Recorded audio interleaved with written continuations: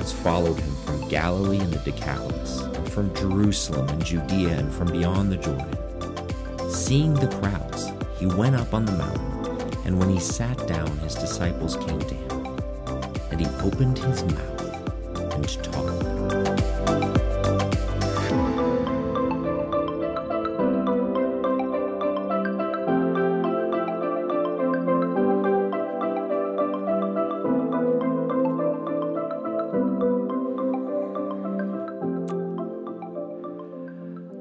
My goodness, that was just a beautiful time of worship and singing, wasn't it? Man, thank you. Aaron, thanks, man, wherever you are. We're continuing our series in the Sermon on the Mount, and I've spent a lot of time in fear and trepidation and prayer over these last two messages. So last week we talked about lust and adultery, and that was really easy. So we decided to build on that, and now we're going to talk about divorce and remarriage and oaths. And so, did you come to hear from the Lord today? I hope you did, because as much as I've wrestled with this passage, I feel like there's freedom that Jesus wants to bring, okay? And as Isaiah said, my prayer has been all along that I would have the tongue of one instructed, that I might have a word for the wounded today, okay? And so that's my heartbeat. Jesus, would you help us as we wrestle with your scriptures and your words? Lord, I pray against the enemy's voice of condemnation in the hearts and minds of your people here today. God, that they might not confuse condemnation with the conviction that your Spirit wants to bring because of your kindness that leads us to repentance and to life. So Lord, let us not confuse the enemy's condemnation with your conviction. We want your words over our hearts and our lives that we might walk in your life and in your freedom.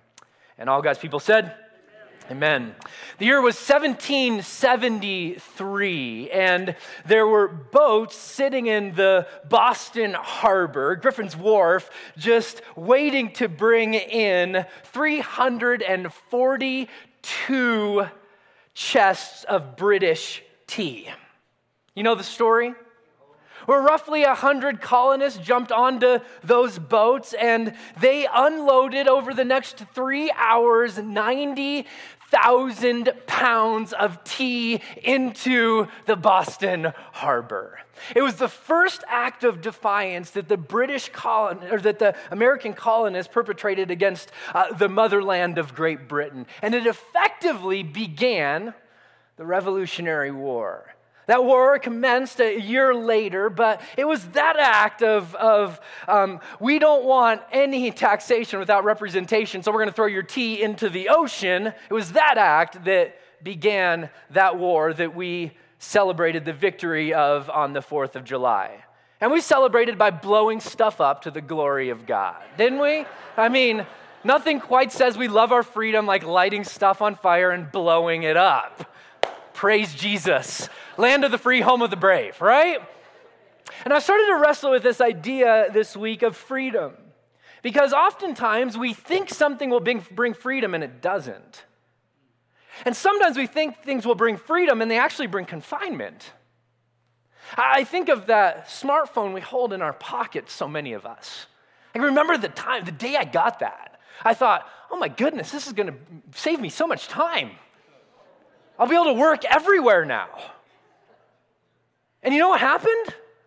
I started working everywhere. Anybody else wonder where all that time went that we were saving?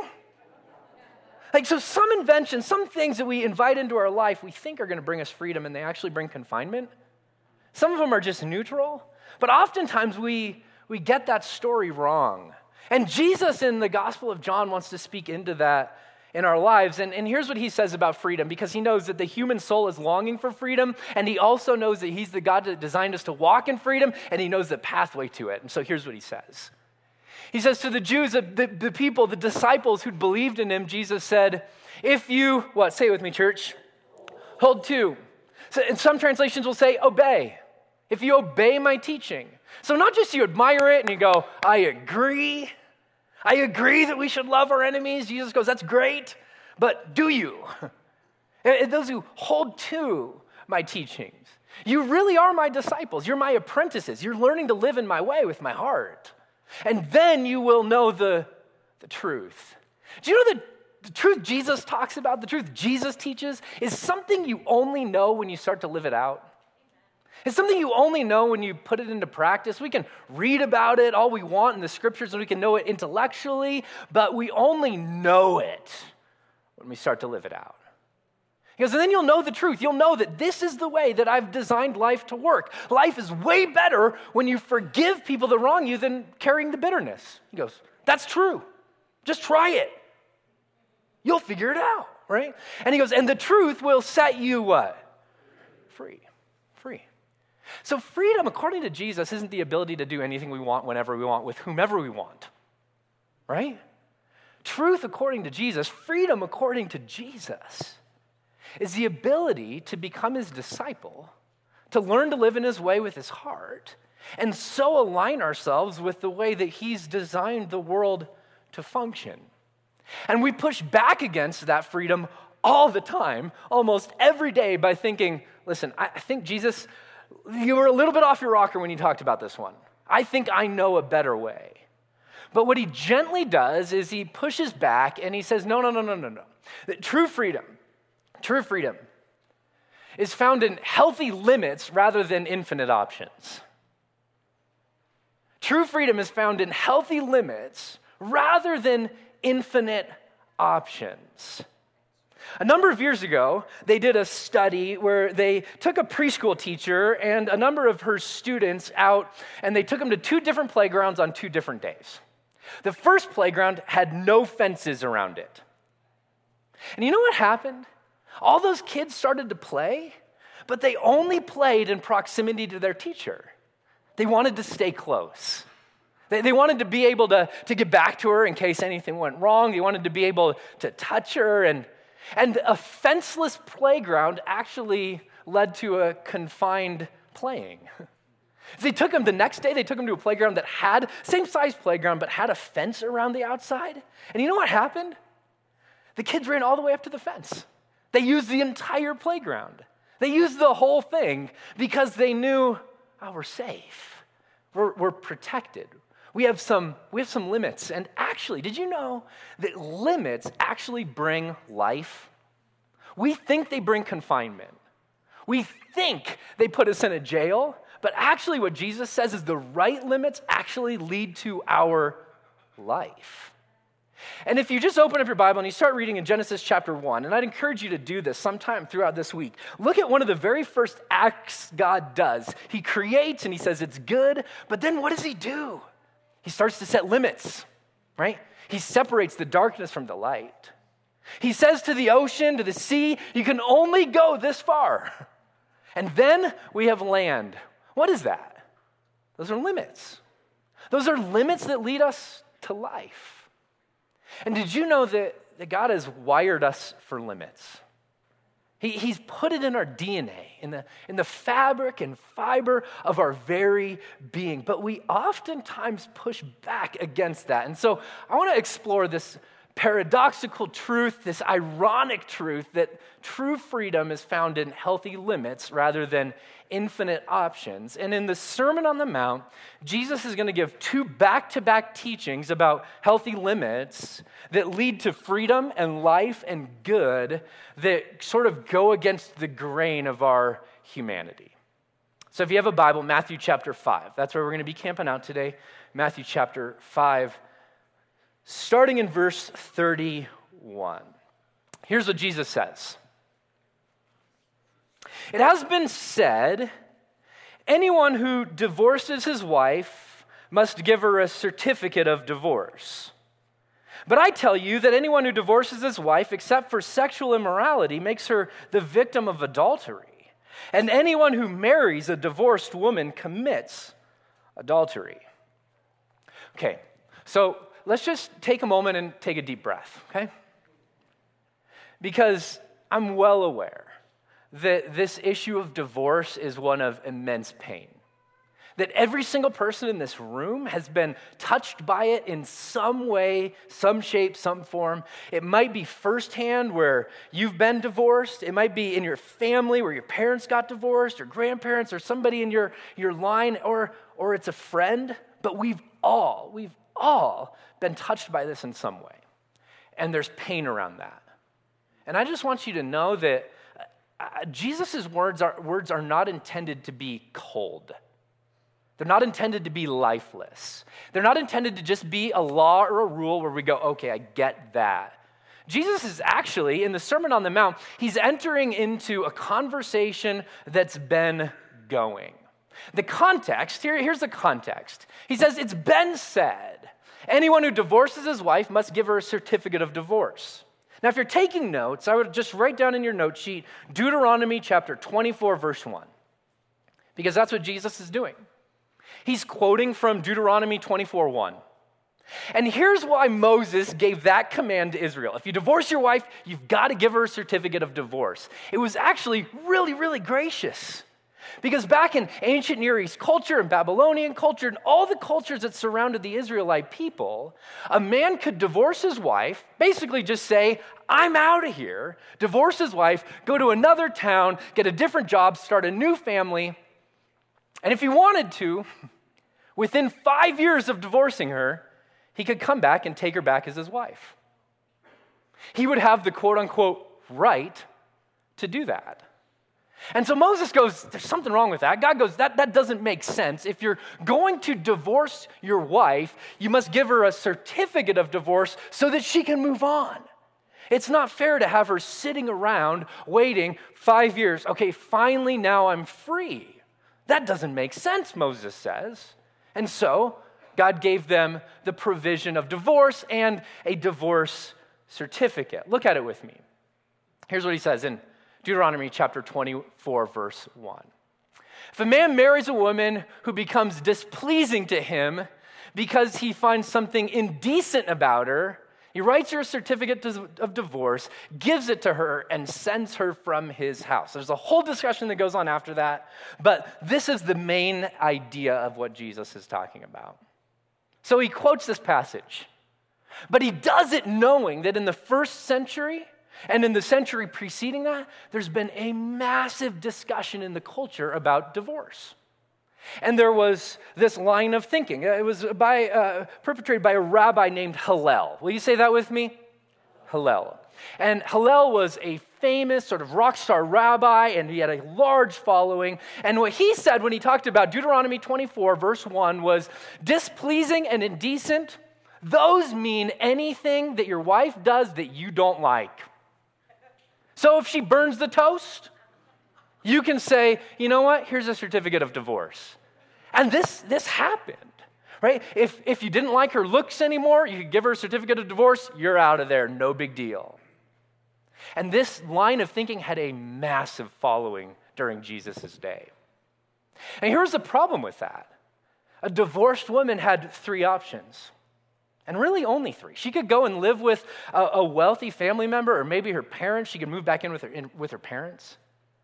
She could get remarried, and many, many, many women did in this day and culture, but it was almost as though they entered into this marriage and it was tainted. It was seen as sort of second class. Or she could become a prostitute. She had to make money somehow. And a lot of commentators say when Jesus says you force her to commit adultery, that's what he's talking about. She's got to go, quote unquote, work the streets because she has to make ends meet somehow. So this was Hillel's teaching. He said, listen, there any cause for divorce. Burn the toast, divorce. Don't like her looks anymore, divorce. It doesn't matter if she violates the marriage covenant. If you don't like her anymore, you can divorce her. Well, there's this other rabbi who came after Hillel that said, that's insane. What Moses is talking about in Deuteronomy chapter 24 is adultery. He's talking about infidelity within a marriage. And so when Jesus comes on the scene, there's this massive discussion going on. Are we with Hillel or are we with Shammai? Is it Hillel's way or Shammai's way? And Jesus goes, Shammai nailed this one, you guys. When Moses talked about divorce, he wasn't talking about any little reason that a wife displeased her husband. They were talking about infidelity in a marriage. And so Jesus chimes in, and he does what he does throughout the scriptures, okay? He comes to the defense of women because they were the ones getting pushed down by this. They were the ones getting run over. They were the ones being wronged. And so Jesus comes and he says, no, this quote-unquote any cause divorce, which Hillel talked about, is absolute rubbish. What Deuteronomy 24 verse 1 is talking about is not any cause, it's talking about uniquely adultery. Okay, so take another deep breath. Because we all know people that have gotten divorced for reasons other than adultery. And some of you are sitting in this room. And we've heard some teaching around that, where we go, well, is that really the only time where divorce is an option? Is that it? Like, what about abuse? Should a woman stay in that situation? It's not adultery. Should she just go have adultery, do adultery so that she can get divorced? Is that the option? And I think we've heard some potentially inaccurate teaching on this, and I've been a part of that because we want to stay true to the scriptures, and we haven't really stepped back to ask the question, what is Jesus really talking about? So before I tell you what he's talking about, let me tell you what he's not talking about, okay? Here's what he's not saying. What he's not saying is that adultery is the only time divorce is an option, period. That's not what he's saying. And you go, well, Paulson, that's the way it reads. I get it. But what he's answering in this discussion is, what is Moses talking about in Deuteronomy chapter 24, verse 1? And he says, well, Moses right there is talking about adultery. That's what Moses is talking about. The question is that the only time in the Old Testament that divorce is discussed? Here's the answer. No, it's not. So he answers a question that's a common discussion amongst the rabbis, amongst the Pharisees, and he goes, this is what Moses is talking about. But you also have in the Old Testament scriptures, you have Exodus chapter 21, verses 10 through 11, that talks about divorce as well. It says this. The context is an Israelite who marries a slave and then takes on a second wife in addition to her. That's for a whole nother message that will be just as fun. But here's what it says. If this man marries another woman, he must not deprive the first of food, of clothing, and of marital rights. Some of your translations will say of conjugal love. He can't stop sleeping with his first wife because he likes his second wife better. If he does not provide her with these three things, she is to go free. She can leave the marriage without any payment of money. So she doesn't have to pay back any dowry. She can leave because she was wronged. And so all throughout the Jewish culture and all throughout the Jewish time, you have this Deuteronomy 24, which talks about adultery, and you have Exodus chapter 21 that talks about neglect. Did you know that in the Jewish marriage vows, they vow these three things to each other? I vow to clothe you. And so for the husband, it was providing enough money to have clothing. For the wife, it was, I'm going to be sewing. That's what I'm doing. I vow to feed you. I'm going to provide for the man. I'm going to provide enough money. This is a traditional household. Provide enough money to put bread on the table. And for the woman, she's going, and I'm going to prepare that meal. I vow that to you. I promise that to you. And I promise to you, this is in their vows. Can you imagine this? Standing one person in front of the other. I vow to make love to you often. Like, I always ask people if they want traditional vows or if they want to write their own. And I'm like, I'm starting to rethink my traditional vows a little bit. I promise to clothe you and feed you and make love to you often, right? I mean, that was the marriage vows that they took. And Jesus isn't talking about these. They weren't debated.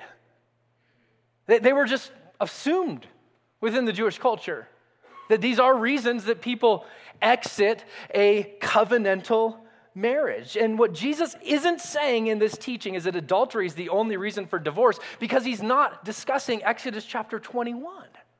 This is a whole nother teaching and a whole nother debate that the scriptures don't talk about them having much in the New Testament. So here's the question. If you're going, Paulson, I'm not sure. I'm not sure I agree with you. Because I'm looking at Matthew chapter 5, and it says really clearly, I do not permit divorce except for adultery. Oh, okay. I hear you. But my encouragement to you would be flip over to 1 Corinthians chapter 7 and read 1 Corinthians chapter 7, where the Apostle Paul says, oh, and abandonment. So here's the question. Did God change his mind in between Matthew 5 and 1 Corinthians 7? Okay, I'll just answer that for you. No, he didn't. Did Jesus get it wrong? Okay, that's an easy one, right? Let me ask you again. Did Jesus get it wrong? No. Did Paul get it wrong? No, I don't think he did. I think they're talking about two different instances and two different cases, and we need to read the scriptures intelligently and go, how do these things fit together? Neither Paul nor Jesus, look up at me for a second, intends to give a complete list of where divorce is acceptable. They don't. If we want to figure out why divorce takes place, we need to figure out first what the covenant of marriage is about. And then we can figure out why divorce is even a quote-unquote option when God designed it to be one man, one woman for one life. That's what we need to figure out. And I think Scott McKnight, in his commentary on the Sermon on the Mount, says it well. Here's the way he says it. He says, if covenant love is commitment to be with someone and for someone as someone who's working unto divine ends, then marriages are destroyed when one partner refuses to be with the spouse or who becomes someone who's against that spouse. When a man obviously fails to be the husband that covenant love demands, or when a wife obviously fails to be the wife that covenant love demands, grounds for divorce may be present because the covenant is being destroyed. So, you may have heard what I would humbly submit to you is some potentially bad teaching on this.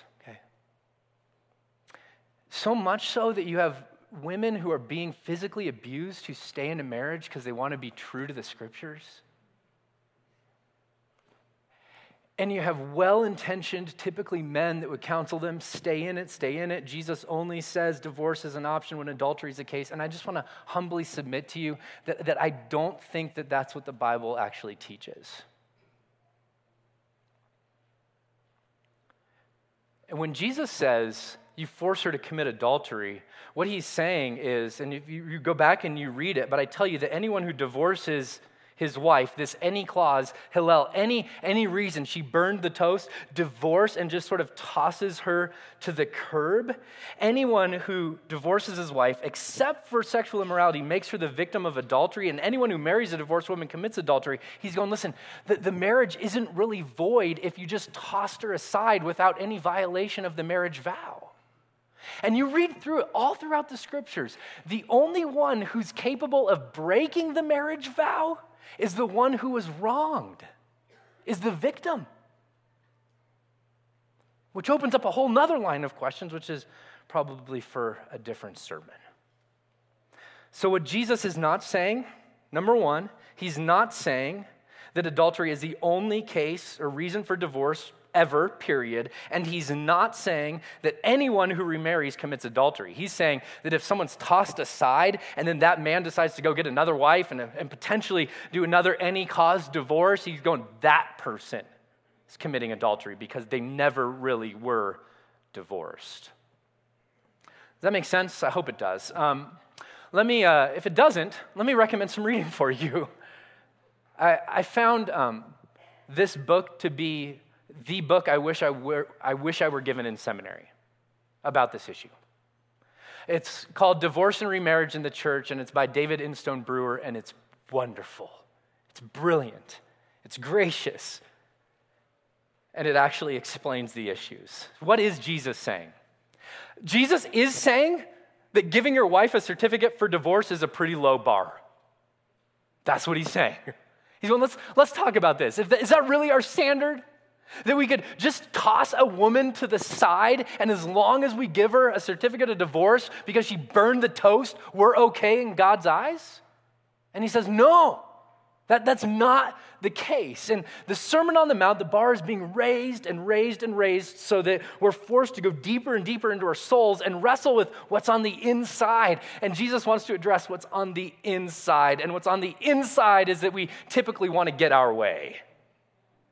And what's on the inside is that we want it our way right now. And Jesus goes, that's not the way that marriage works. It's not the way that marriage works. What is Jesus teaching? That he did design marriage to last a lifetime, one man, one woman for life. But the reality is that doesn't always happen. And from the get-go, it didn't always happen. So Matthew chapter 19, which I would say is a companion passage to Matthew chapter 5, Jesus says, the disciples ask Jesus, did Moses command that a man give his wife a certificate of divorce and send her away? Why did Moses do that? Now, the context, you can go back and read in verse 3, is, Jesus, are you for any cause divorce? Go read it. It's right there. It would help if it were capitalized in our Bibles. It's a discussion that they're having. And here's what Jesus replies. Jesus permitted you to divorce your wives because your hearts were hard. Here's what that means. There's two ways a heart can be hard. One, it can be hard in the person who is violating the covenant. Maybe they're sleeping around. Maybe they're neglecting. Maybe they've abandoned and they refuse to repent and they refuse to come home. That can be one way. Another way a heart can be hardened is by a spouse who's been wronged and just can forgive but can't come to the place of reconciliation. They just can't get there. The perpetration has been too long, it's been too painful, and it's too much. And what Jesus says is that's why we have the quote-unquote provision of divorce. But it wasn't supposed to be this way from the beginning, he tells you.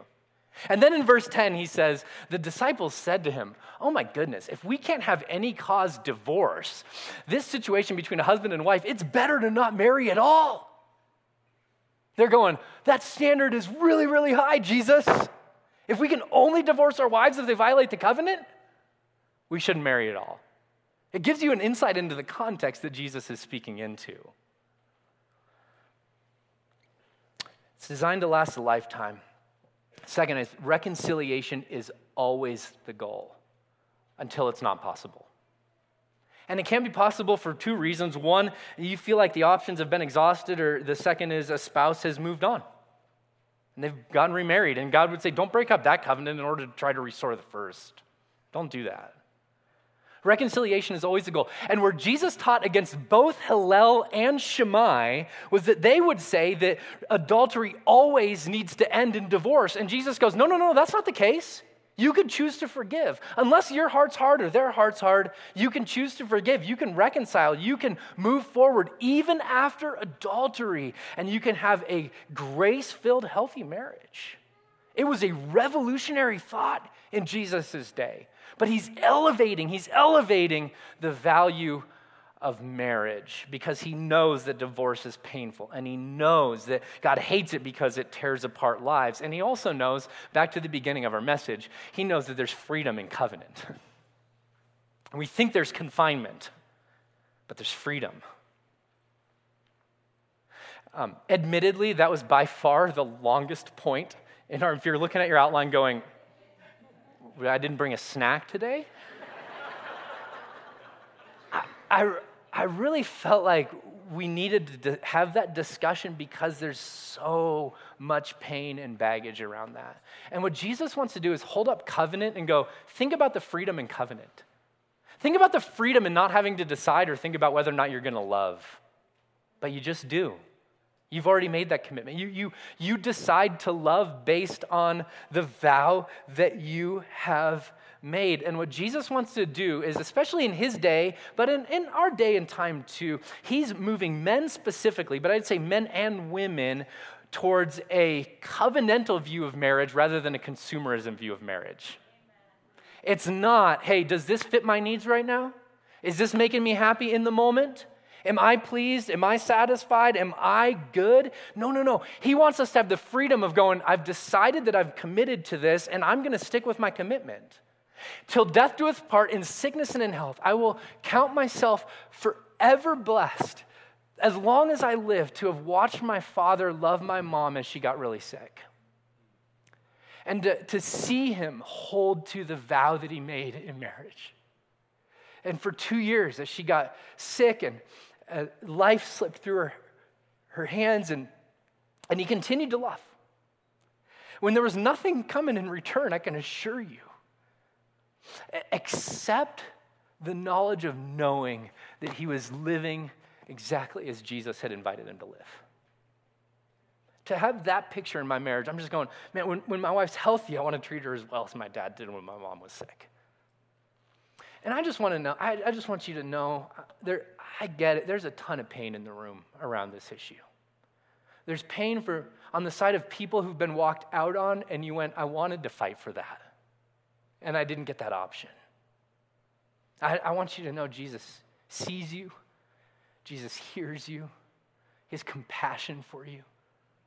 And then there's people, you've made decisions, maybe some of them you regret, and maybe some of them you don't, but you've made decisions that have led to divorce, and there's pain around that too. And I want you to know, go read through the discussion where Jesus meets a woman at the well who is in her 5th marriage, and see the grace that he gives her. See the grace that he gives the woman in John chapter 8, who's caught in the act of adultery, and he just showers his love down on us. See, grace always meets us exactly where we're at and moves us forward. So wherever you're at this morning, know that God in his grace wants to meet you and he wants to move you forward. Okay. All right. So there's more. But I'm going to admittedly fly through this a little bit, okay? Here's what it says, verse 33. And again, you've heard it said to people long ago, do not break your oath, but fulfill to the Lord the vows that you have made. This is a combination of teachings out of Exodus and Leviticus and Deuteronomy.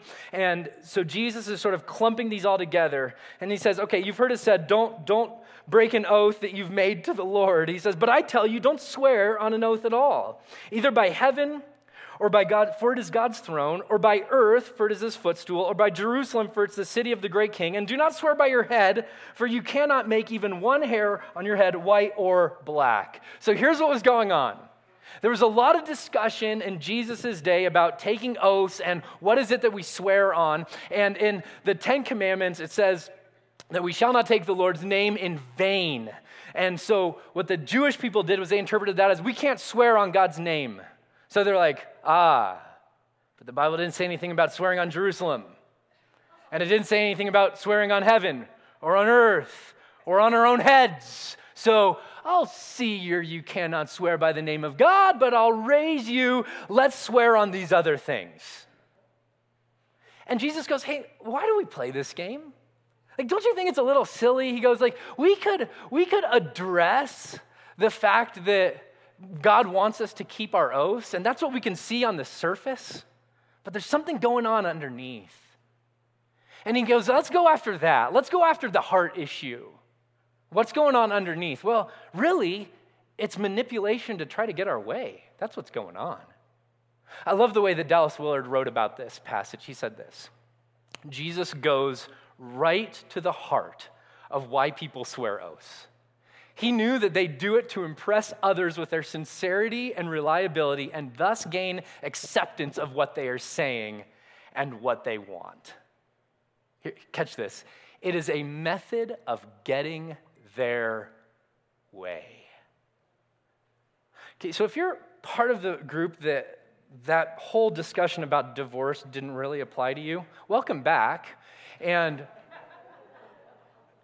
I would submit to you that Jesus' words here apply deeply. We may not be in an oath-giving and taking culture in the same way, but which one of us hasn't added a little something to our words in order to prop up our identity and make people think something about us that may or may not be true? What Jesus is talking about is reputation management with the words that we use to prop ourselves up and add to our resume just a little bit. And so he goes, there's immense freedom in covenant love, knowing that you're loved without having to decide, just knowing that there's some hedges around that and you're loved deeply within that. And he says, secondly, that there's freedom in honesty. See, they were adding to their words in order to manage and control the way people thought about them. So here's a few ways that we do this. I'll just throw out a few, and you can chew on them and ask Jesus which one of them you may struggle with, if any. I think we do this through name dropping. Oh, I know so-and-so, and that makes me a little bit more important. We do this through embellishment. I'll just be really honest with you. When I have the chance to go and to teach at different conferences and different camps, inevitably every single person, not every, that's an exaggeration. A lot of the people there come up to me and ask me, so how many people are in your church? So I have this internal turmoil. Do I give them an Easter number? Or do I give them a July number? Both are true, right? Both could be true based on what day you... So, I've had to work through, when I'm in these situations, I always just go, all right, what's our average? And that's what I give them, right? But what they want to know is, how important are you? And what I want to tell them is, I'm really important. Everything in me wants to say that. It's just not true, right? And so Jesus is saying, how about instead of trying to manage how people think about you, what if you're just honest? What would happen then?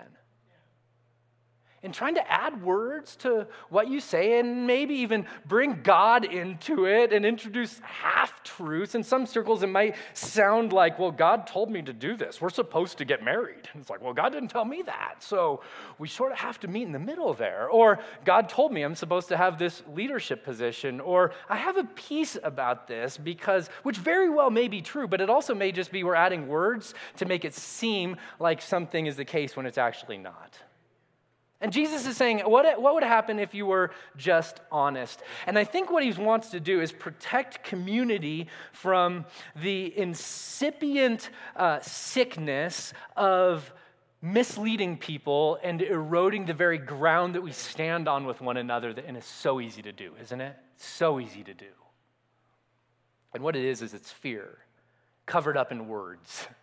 If I can make you think something about me, then I'll be okay. And I think what Jesus might want to say to us this morning is that if you know that you're loved, that reckless love that we've just sung about, then you have nothing to prove.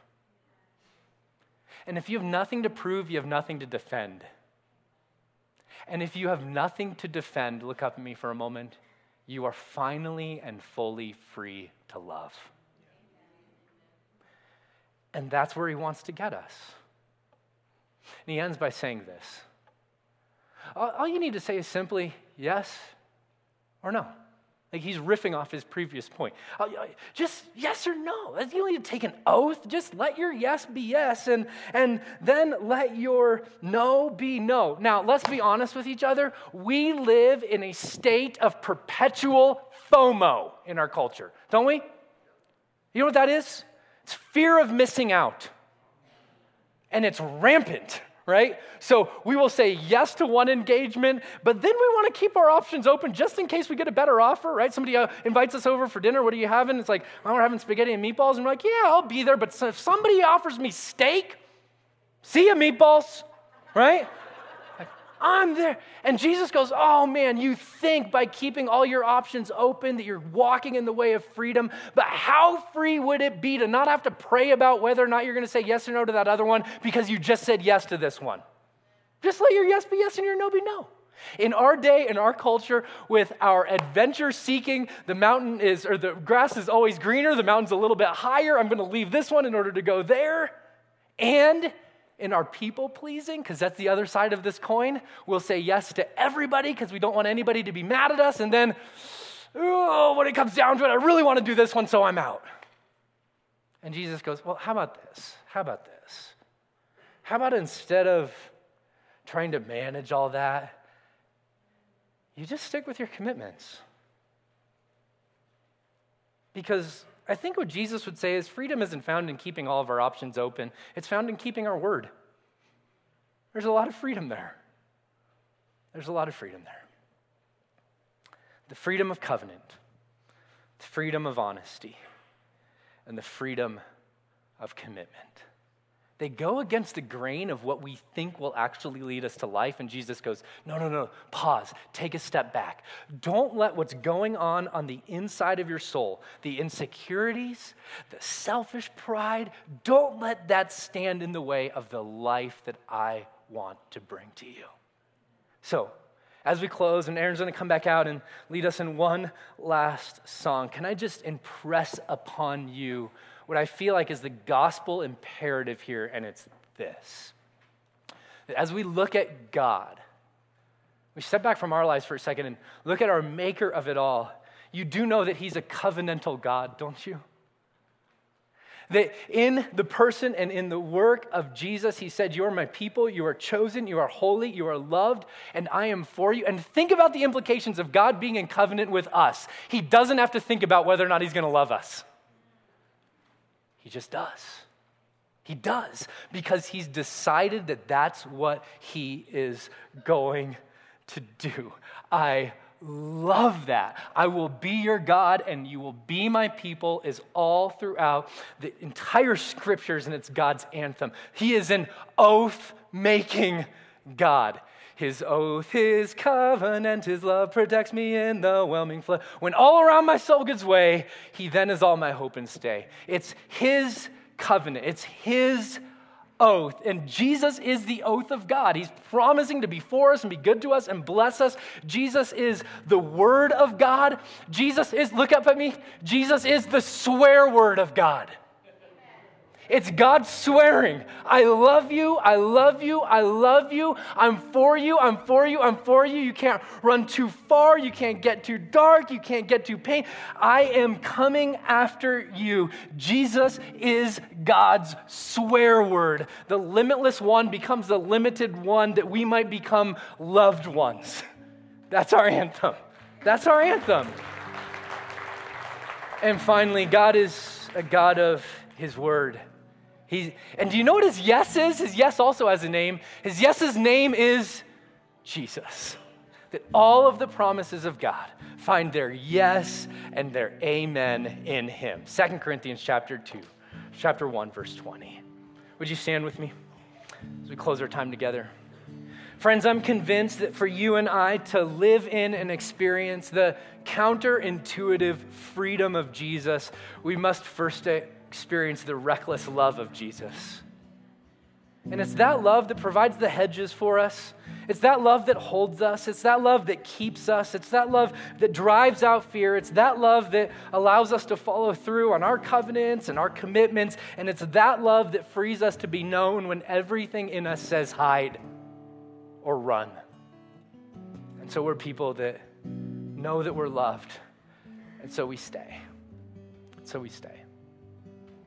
So maybe this week, you decide to take, if you're married and you're in covenant with somebody else, maybe you decide to take one step towards saying, this is something I deeply value, something that I want to honor. Maybe this week you just pay attention to the rhythms of your soul that want to embellish some of the things that are half true about you. And you catch yourself and you go, no, Jesus, I just want to say it as it is. As messy as it is, I just want to say it. And maybe this week you're thinking about saying no to something you already said yes to, and you think, that's not the freedom of commitment. Jesus, I don't need to pray about whether or not I'm going to do that. I already said I was. So I'm in. So Jesus, I pray for all my friends in this space. Lord, especially for those who carry a pain of divorce, where things didn't work out the way that they thought that they would. Maybe they were wronged, or maybe they were the one wrong.